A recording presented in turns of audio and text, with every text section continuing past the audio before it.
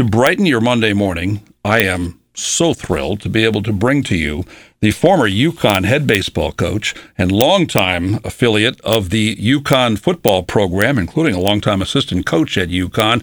It is Andrew Baylock joining me today, my longtime UConn friend. Andy, good to get you back in the studio today. Good morning to you. It's 9/11. Let's start things off with what a lot of people are talking about today. Where were you on 9/11? I was out doing some work out on the field. It was a beautiful day. That'd be the baseball field. Yes, the baseball field. I came into the field house, and an administrator said, "Come into my office. Look what's on TV." And that was the first exposure. And then, of course, we were glued to the TV from then on. But yes. Did you have interaction with your players at that point in time? Maybe it was discussed later on the significance of this massive event? Well, we did eventually, but obviously it was kind of early that day too, and we didn't have anything going on yet. But yes, that was a part of our discussion. Yes. After all those years as coaching, you are now the director of UConn football alumni and community affairs. What does that mean? Well, the community affairs now is being handled pretty much by Kevin Poles, one of our former players, doing a pretty good job. But with the UConn football alumni, I'm in constant touch with approximately 1,300 football alumni, and I do it via newsletters, several a year. During the pandemic, there were about 800 phone calls, visitations. Over 700 of those alums have been back for individual tours of our facilities. And, for example, up and coming over here coming Saturday, we're honoring the 1973 team. They were Yankee Conference champions. 50th anniversary. 50th anniversary. And about 30 of them are going to be here present, and we'll have a little get-together before at our alumni tent, and then hopefully we'll get them on the field during the first time out to be shown to the crowd, and they will get together up in the club room. Now, that was the team of Larry Navio, his first of 4 years here at UConn. They went 8-2-1. They were unbeaten in the Yankee Conference. Drop a couple of names on us. Who are some of the key players on that team? Captain Rich Foy, All-American center. Don Thompson, outstanding linebacker. Let's see, Lou Mancari, quarterback. Bernie Palmer, quarterback. Lou Mancari, by the way, will be back with us, too. I didn't bring my list with me over here, but, let me see now. Bill Maver, Ron Mansfield, Dr. Bob Bundy. By the way, tell the people, a lot of people know Dr. Bob. You know, he was a doctor up at Wyndham Hospital. At least he was. He just retired a year or two ago. But it always intrigued me, and he and I joked about this. He's a string bean. He's a tall, skinny guy. And as I heard the story, he was an offensive lineman.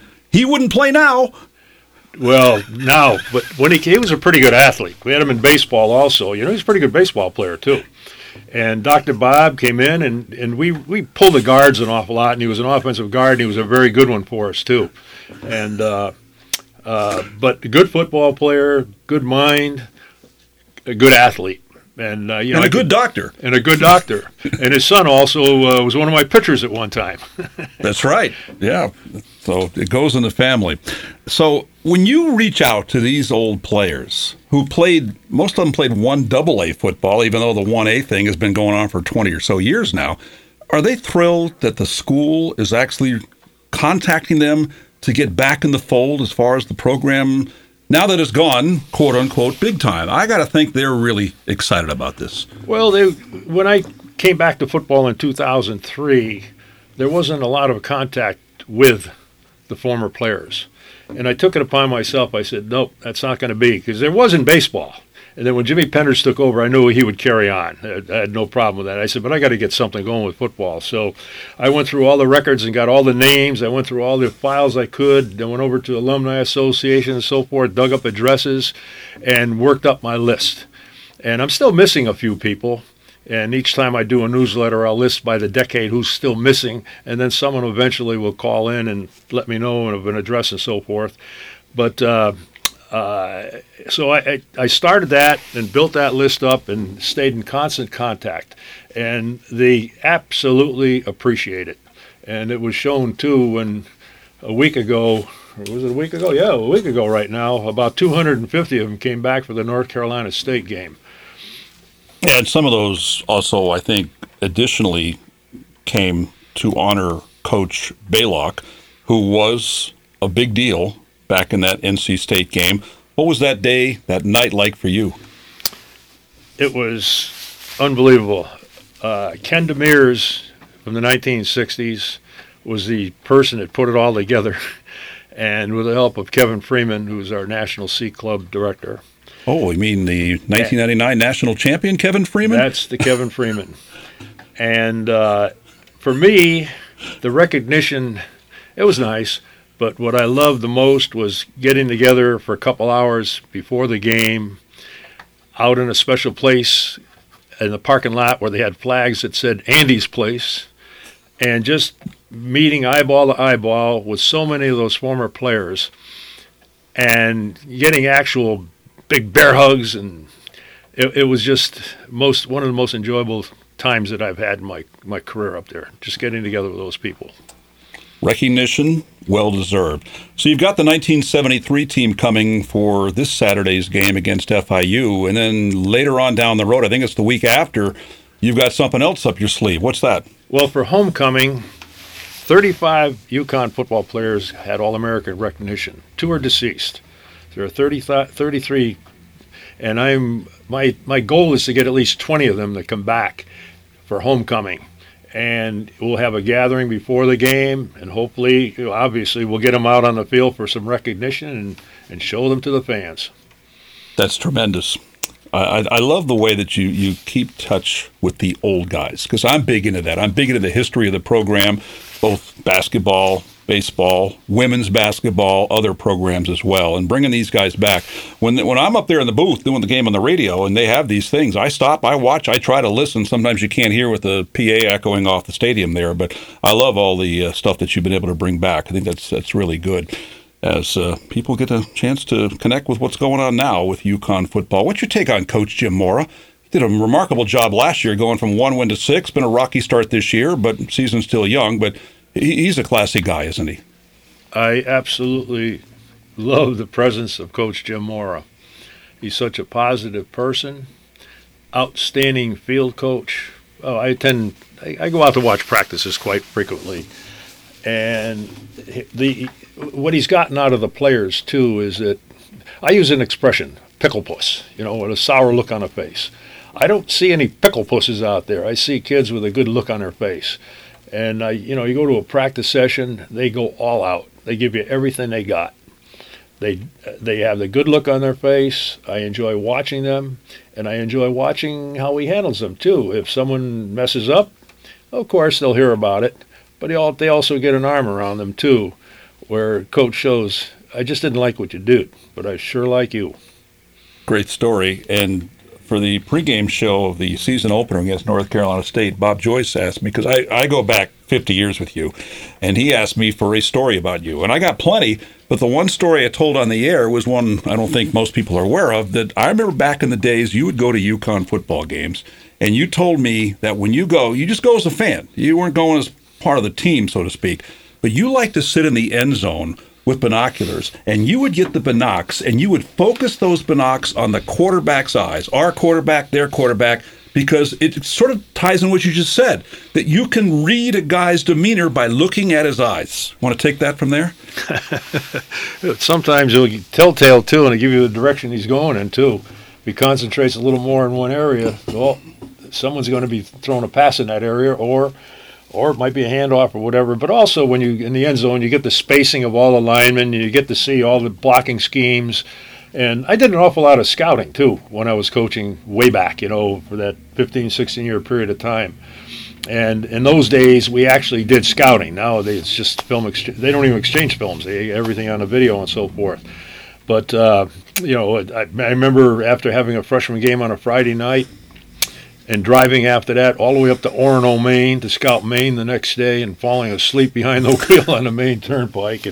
But anyway, you'd come back with a full report. You get a feel of what the team was like physically, get up close look, And, it was quite an endeavor, but I did that for several years. But when you're in the end zone, you get a good perspective on everything: spacing, blocking schemes, defensive schemes, the coverages that are made, and so forth. And I really got into it, and I really enjoyed it.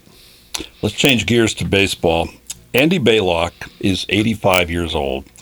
Andy, you throw batting practice for a number of teams. We'll hear about that. But how many batting practice pitches have you thrown in your life? Well, collegiate baseball is a national publication. It goes out to all the college coaches. It's a newspaper. It comes out of Arizona. And Lou Pavlovich, the editor over there, I think it was about 5 years ago, he estimated between myself at UConn, Team USA, the Cape Cod League, and wherever else I'd been, he estimated at that time it was 2.4 million pitches. And that was 5 years ago. But I'm still pretty good for about 250 to 300 repetitions each time out now. And this past summer, I did it over in Norwich at Dodge Stadium, 2-3 times a week with the Norwich Unicorns and the Futures League. And by the way, talk about them. They won the championship. We won everything. And what a young coaching staff. Kevin Murphy, just the recent graduate, Noah Plantamuro, and Luke Broadhurst, young coaches. What a job they did. We won the whole season, and we won the playoffs. Yes, and we led the league in offense and in pitching. And just last week, you called me after you had been throwing batting practice for Eastern Connecticut State University. You've been doing that for a while as well. This is my eighth season over there. I only live about 10 minutes from there, so I volunteer, and just a volunteer coach over there, and throw batting practice over there, and I work with the catchers on a voluntary basis, and I really enjoy it. Wasn't there some rule, you told me this a long time ago, that it's okay to do that at Division III, Eastern Connecticut, but you can't offer the same services to Coach Penders at UConn, they're Division I? Division I, if I did, I'd be considered an extra coach, and it would be a violation. Division III doesn't have a limitation on coaches.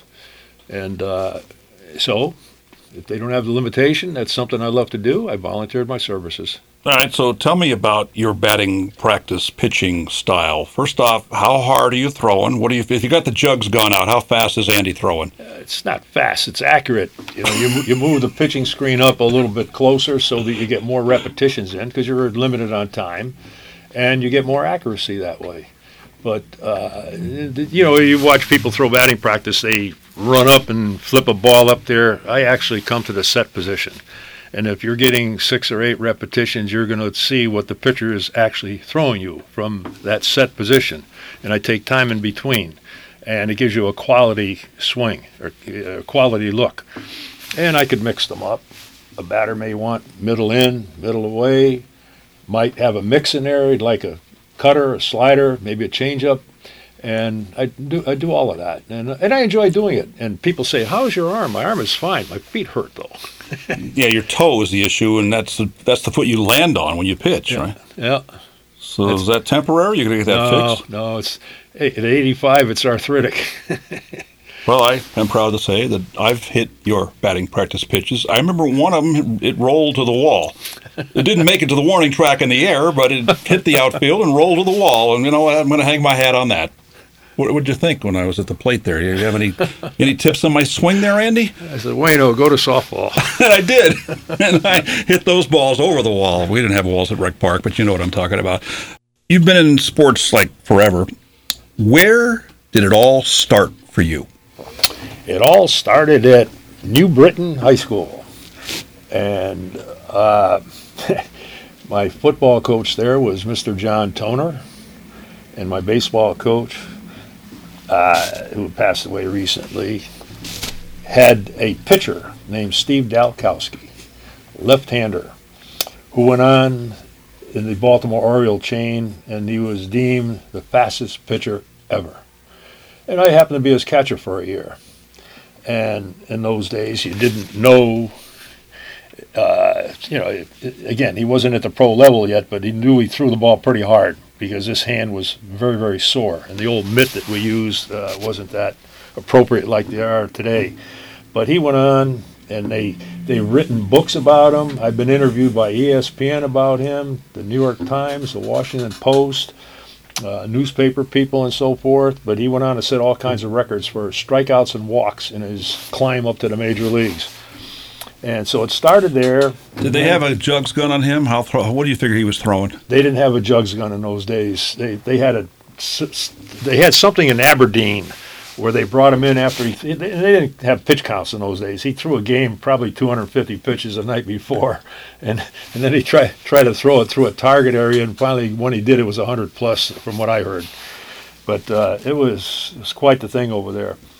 But that's where it started, and then I stayed locally and went to Central Connecticut, where I played football and baseball. What position in football? In football, I was a tight end, defensive end, offensive center. I played all over. I was a two-way player. And what happened to those, by the way? You don't see those anymore. I don't know. Prime Time over there had one. Played both ways for Colorado. But Deion Sanders? No, you don't see those. Yeah. And in baseball, you were a catcher? Yes, I was a catcher in baseball. And then at the end of my senior year, my athletic director, Dr. Bill Moore, said, "What are you going to do next year?" I said, "I'm not quite sure." He said, "Well, I have connections at Michigan." And I had pretty good grades, so I went out there as a grad assistant coach at the University of Michigan. And Don Lund was our head coach, Moby Benedict, the assistant, both former Tigers, and myself. And it just happened to be there at the right time because we won a national championship. Bill Freehand was our catcher then, who was pretty well known. And then from there, continuing on in baseball, of course, at UConn. Then I spent 4 summers coaching Falmouth in the Cape League. I spent about 5 summers up in New Brunswick, Chatham, New Brunswick, developing baseball up that area. I had an opportunity and a privilege to coach Team USA, which is your top collegiate players in America over there, three different occasions over there. And that basically, it's the Olympic team in a non-Olympic year. So I had the privilege of coaching Joe Girardi, Jack McDowell, I was a pitching coach for 3 years there. And then I had a stint with the Dutch national team as a pitching coach when they came to Arizona for a 2-week training period. Do you have spikes on your wooden shoes? No. And then Dwayne Banks from Iowa and myself were sent down into the islands to pick up all the best players down into Curacao and all the islands and send them to Europe and so forth. And what an experience that was. You call for a 4 o'clock practice. They may get there at 4, may not, but they play hard. But when they finish, they go into the clubhouse, they play dominoes, they smoke cigarettes, and they have Heinekens. And I said, "What are you guys doing?" They said, "Don't your guys doing that?" I said, "Maybe, but when I don't know about it." And then it was at Dodge Stadium. I was a batting practice pitcher with the AA Yankees when they were there. Norwich Navigators. And then the San Francisco Giants, the Defenders, and then for 5 years, and then 10 years with the Detroit Tigers. Connecticut Tigers, yeah. I was a BP guy there, and I had a lot of fun doing that because I got to meet a lot of good people. And then at Eastern Connecticut, then the Unicorns over at down at Dodge Stadium. And I'm also the vice president of the Hartford Twilight League, assisting Bill Holowati, our president. So what do you do in your spare time? Mow lawns? 7. And I try to get 1 in each day for about an hour. And we're not talking some sissy riding mower, right? No. Are you talking the old push mower? 22-inch mower with a motor on it. But, if you just take a walk, I don't know what you accomplish, but I'd rather accomplish something. So if I'll take a walk and push a lawnmower, I'll get something done. Oh, so you tell me I should bring a lawnmower when I go on the rail trails? No, that's not. So, sometimes it's the kids who are making extra bucks mowing lawns. 85-year-old Andy Baylock, are you looking for more gigs? You want people to call you to mow their lawns? No, I've got enough. No, okay. Well, and along the same line there in that story, tell a story about your connection with the guy whose name is on the basketball gymnasium at Eastern Connecticut State University, Francis E. Geisler. Oh, yes. When I was at Central Connecticut, we were Willimantic State College and we were New Britain State College. We competed, and he was baseball coach too. And so, we got to know each other. But after graduation and so forth, and many, many times we ran into each other, we became very good friends. He was a class gentleman, a real class gentleman. He did things the right way. And I loved his philosophy of the way he handled people, the way he handled situations, which leads into my philosophy. What would that be, Andy? Well, I've never changed. I've always felt this way. I had a great background, too. When I was at East Catholic High School for 2 years, I was head football coach and taught courses over there and so forth. And I had a great mentor there, Reverend Charles E. Shaw, our principal. But my philosophy has always been this: if I'm going to run a program, it's going to be built around this, that hopefully that you will become more dependable, accountable, responsible, caring, loyal, self-disciplined, and respectful as a person. By the way, for the listeners, he was not reading that. That was top of his head. You know what that reminded me of? I'm an Eagle Scout. That was like the Scout law, trustworthy, brave, and all that stuff. So that's something you apparently recited to all your people. Well, and practice it. And practice it. And, and I always felt this way, too. And if I have enough talent there and if I don't mess it up, we'll win some games, too. But the most important thing is that all those players develop another level of all those areas there. And to me, that's most important.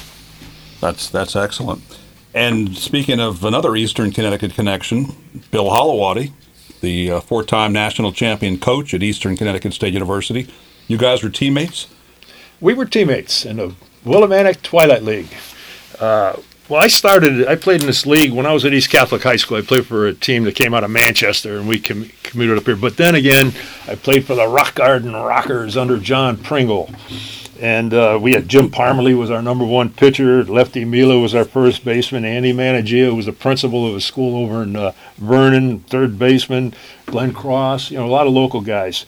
And Coach Holowati was a shortstop. And we were teammates. And boy, I tell you, just being on a team with him, you'll find out how competitive he was, too. And he was that way as a basketball player. And I thought, too, he was such a good athlete, he probably could have played tight end for us. But he was there on, his basketball recruited him, and he was on a basketball scholarship. But we tried to entice him to come out for football, but we didn't quite make it. But it was fun being a teammate with him because I knew from day one right there how competitive that man was. And, of course, Bill played with the great Wes Balasuknia, and he was there when Toby Kimball was there.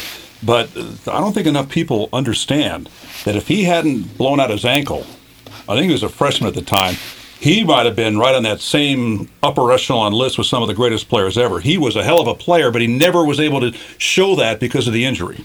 Yes. And in high school, he played multiple sports, too. And absolutely. Very competitive, very talented.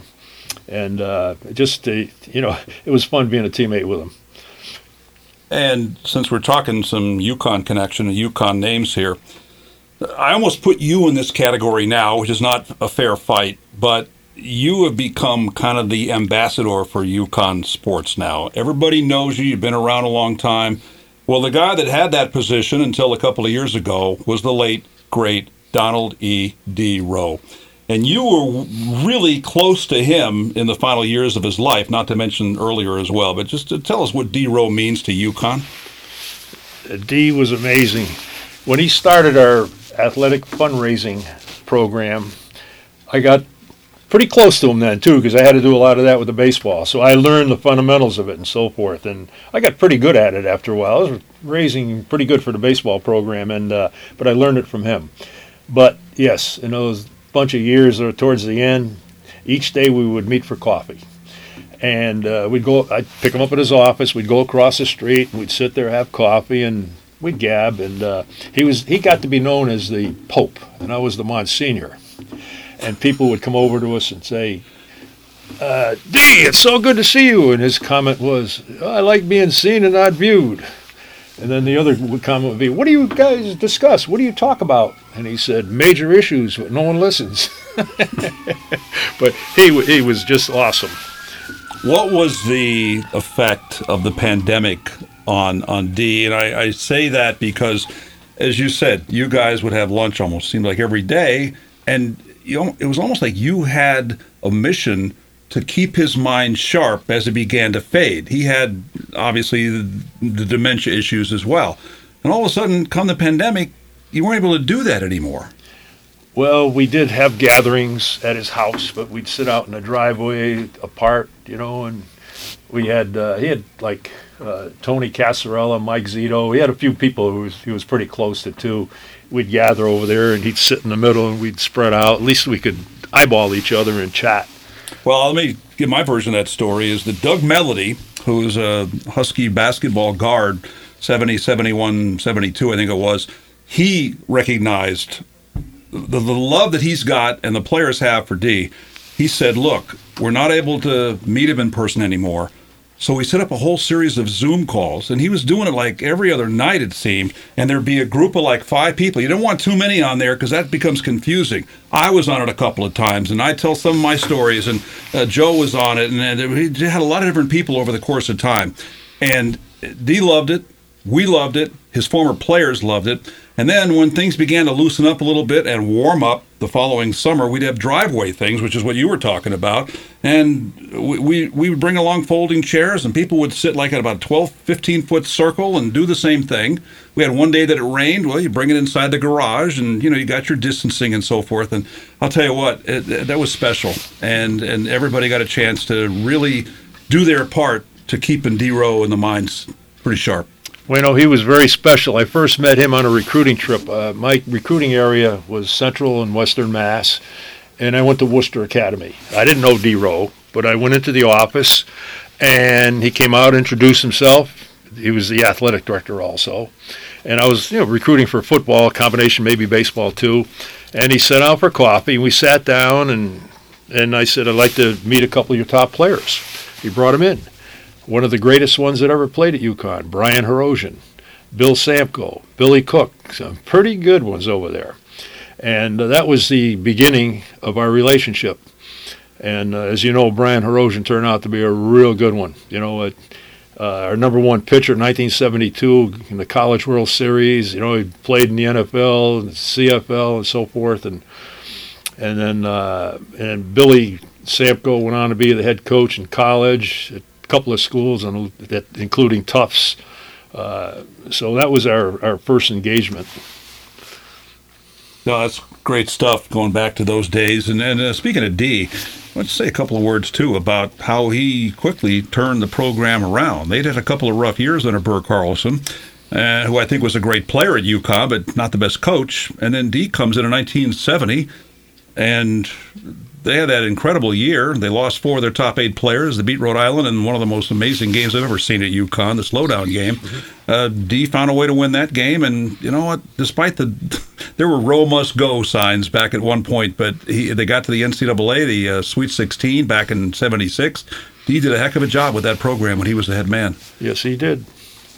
And I remember one time I'd open the doors at halftime when they'd go underneath the scoreboard in the old field house and go into the locker room, and then I'd open the door, just convenience over there, and the team came out, but D wasn't there. What I heard though, that he wanted to preach defense, and he threw a ball on the floor and dove on it and hurt his shoulder. So he was a little delayed coming out of the locker room. I had not heard that story before. Of course, it helped his success rate when he had a guy named Tony Hansen playing for him, and that was the biggest recruit that D ever had. So, Andy, let me take you back to your days coaching baseball at the University of Connecticut. You need a lot of people to make the program successful. Did you have any good bat boys back in the day at UConn? Bat boys or bad boys? Well, let's do both. Well, I had one of your compatriots over here, Mr. John Tewitt. And in fact, we somehow someone took a photo. Billy Flood, our catcher, was at the plate, dropped the bat, and there was little John Tewitt lifting it. Andy, what makes a good bat boy? Are there qualifications that are necessary for this job? Are there things that make one better than the other? No. Well, it depends on what level you're at. But, like what Jimmy Penders does right now, it's usually the little sons of the assistant coaches or whatever, but just to get them involved. And he does a good job with that, by the way. And speaking of the Penders, by the way, I threw batting practice to Jimmy's dad in the 60s. When we went to the College World Series in 1965, I threw batting practice at Jimmy Penders, by the way, who was probably one of the best captains I ever had. And now I'm throwing batting practice to his son, Hank Penders, over at Eastern Connecticut. That's 3 generations. I've referred a couple of times this morning, Andy, to you being the head baseball coach at UConn. I think a word or two about your predecessor, Larry Pansiera, might be in order today. Give us a Larry Pansiera story. Well, when I first came full-time, I was part-time. In 1963, I was at East Catholic High School, and I got a phone call from J.O. Christian, who was the athletic director at that time, and he had connections with Michigan. And he said, I heard that you were in the area from my Michigan people, and you're a baseball guy, and we're looking for someone who could possibly help us out this spring and with the freshman baseball team. So I got permission from my principal at East Catholic High School, and I did such. So that was my first connection with Coach Pansiera. And then in 1964, when I was offered a full-time position, a combination of football and baseball, Rick Porzano was the head football coach. He went on to become the head coach of the Detroit Lions. Lou Holtz was the offensive backfield coach. He went on to be everything. And his son became the head coach at UConn, 94 to 98. His son was born here in Willimantic, by the way, Wyndham Hospital. Too. Yeah. Yes. And Sam Ritigliano, defensive backs, who went on to be the head coach of the Cleveland Browns. And Dan Sakanovich, Buffalo Bills and Miami Dolphins. And Dave Adolph was with the Chargers and a couple other places. So that was some staff. But when I was brought in with the football, and I was told that the attrition rate with the freshmen was really bad. You got to do something to keep these kids here. Academically? Academically. So what I did was, first of all, I put together a 40-page book of study skills, one sheet on each one. Like one thing would be on speed reading, one would be note-taking, whatever. And I started a study skills program, which went on for about 20 years, Sunday through Thursday night in the fall semester for freshman football and baseball players, 7:30 to 10 p.m. They arrived at Monteith Hall at 7:20. They were given a piece of paper, 10 words, part of speech and meaning, part of speech, and taken out of Reader's Digest. And then they would flip back and forth to increase their vocabulary. Then at 7:30 to about 7:45, a study tip a night. I'd give them something on maybe speed reading, note-taking, time management, whatever. And then for the rest of the time, you get your work done. And it came back to me over and over and over that was a saving grace for a lot of people to get them going in the right direction, to keep them in school. And so many of them, Coach, you saved my life. Why? Because of that study skills program. So we did that, and then of course, when I stopped doing it, my nickname was the Bear then when I was coaching football. And my wife took over and ran the program with those kids, and they added more sports to her, and she did it, I don't know, for about 10 years, and she was known as Mama Bear. So we had that thing pretty well in order, but that 40-page playbook, it didn't have X's and O's in it. It had study skills, which carried them through. So it saved a lot of people, and it was, and I think I'm very gratifying too that hearing how these people saying that was so important to them, that got them going in the right direction. And I don't think a lot of people driving down Main Street think about this on a daily basis, but these days, to keep the high-level athletes and all student athletes at UConn eligible and in good academic standing, they have a rather large, extensive program called CPIA, the Counseling Program for Intercollegiate Athletics. So that's one way they keep the kids eligible. They didn't have that back then. That's why what you just talked about, what you and Mama Bear did, was so important back in the day. Yes, pretty much. And, there was help available, but it wasn't specifically for athletics. But, yes, and I take great pride in that. And as you should. That was huge. You and Mama Bear, you and Barbara. Yeah. And then the grad assistants I had to take part in that, too. And they went on. Chris Palmer, he helped that program. He ended up being the head coach of the Cleveland Browns. And Bobby Estock, he became the head coach at the Coast Guard Academy. Gary Blackney became the head coach at Bowling Green. Joe Pascal, Idaho State, and then the defensive coordinator for the Chargers. Tommy Bell, head coach at a couple of schools, including the Coast Guard Academy, where he was inducted into their Hall of Fame. And I take great pride in that. Those fellas were, I had quite a few more, too, were my GAs, and they assisted in that program. You're talking about football in the 60s at UConn. You were there when UConn beat Yale for the first time in 1965. A guy who lived in what was my dorm at UConn Lancaster House, Gene Campbell, caught the big pick six that ended up being the decisive score in that game. And then in 1969, UConn beat Yale again. But I don't think people now think of UConn-Yale as a big deal in football. It was a huge deal in football back then, especially in the 60s, and especially the first time UConn beat Yale. In Carm Koz's, I think it was his first game ever coaching at UConn, and he got some letter from a guy that said, hey, there's a 5:30 train in New Haven, be on it, meaning don't come back. But just give a couple memories of UConn-Yale and those two UConn wins in 65 and 69. We were 0-17 against Yale going into that 65 game. And again, and Rick Farzano, we did some crazy things too to really psych our guys up. We were known as a Dirty 30 then, because he ran a very tough program, and a lot of people didn't make it through. In those days too, freshmen were not eligible for the varsity, so you had your varsity group over there, and he was a taskmaster, which a lot of people dropped out of the program. So we're known as the Dirty 30. We went into that ball game. And Dave Whaley was our quarterback, and Bo Billingsley was our running back. He was a captain too. And Eugene Longtear, we called him Longtear because it was a motion that we used, Campbell. And that was momentous victory. I mean, first time, 0-17. But in those days, Yale was a power. They had several people go on to the NFL. They played a lot of the national powerful teams around the country. So that was momentous. And then, of course, we picked it up again, and then we became better and better and better, and you saw what we're up to right now. And lastly, let me change gears on another thing that I always think of you often when I'm watching a Major League Baseball game is your ability to develop umpires through the UConn baseball program. And you got a couple of them that are still umpiring at the Major League level right now. Well, what had happened was that we had a cost-cutting thing. And I had a JV program. We had limited scholarship and so forth, and we had a cost-cutting thing too. And so the JV program was very important to us because a lot of kids come in there not quite ready, but you give them a year or two, and you get something out of that. And we had several players do that. So I was told, I said, if I could save and not spend any money, could we maintain it? So here's what I did.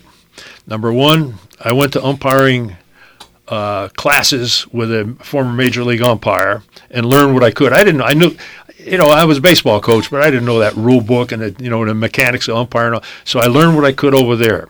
I got someone to donate some umpiring equipment. Some of my old friends gave me that. And these kids, I started with some football players, Nick Giaquinto, Billy Maver, and then I had two real good ones, Dan Iasagna, who's now a crew chief in the major leagues, and Jimmy Reynolds, who just retired. He was a crew chief. And both of those guys eventually, they did the World Series, they did the All-Star games, they were very well known. But anyway, I started that program, and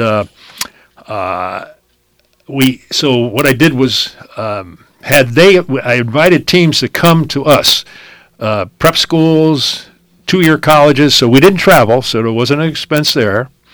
And there was no expense for the umpires.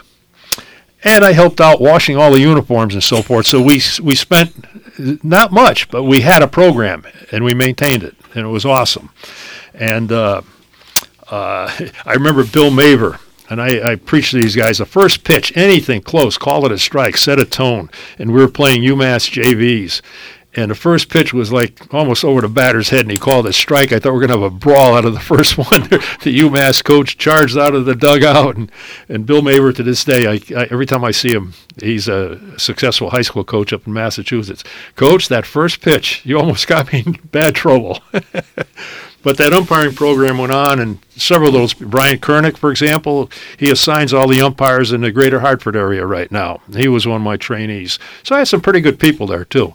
And but those two rose to it when they really took it seriously, and they did summer ball after that. Then they went to umpiring school, and I remember they were in a New York Penn League. I drove all the way up to Pittsfield, Mass, to Wacona Park to watch them, and in their debut, and then they just progressed from there and got better and better and better, and they ended up being crew chiefs. I got to tell you, Andy, that every time I'm watching a baseball game, whether it's a Red Sox or a Yankee game, or whether I'm watching the World Series, and I see your guys, I see Jim Reynolds, I see Dan Iasong in there, I think of you. I know where they came from. I know they're UConn guys, and I'm proud of that. That's really tremendous. As you are, Andy, and I treasure our friendship, and I really appreciate you coming in today. I love your stories, and I want to hear more. Thanks for joining me today. Thank you, Wino, for the privilege and the opportunity.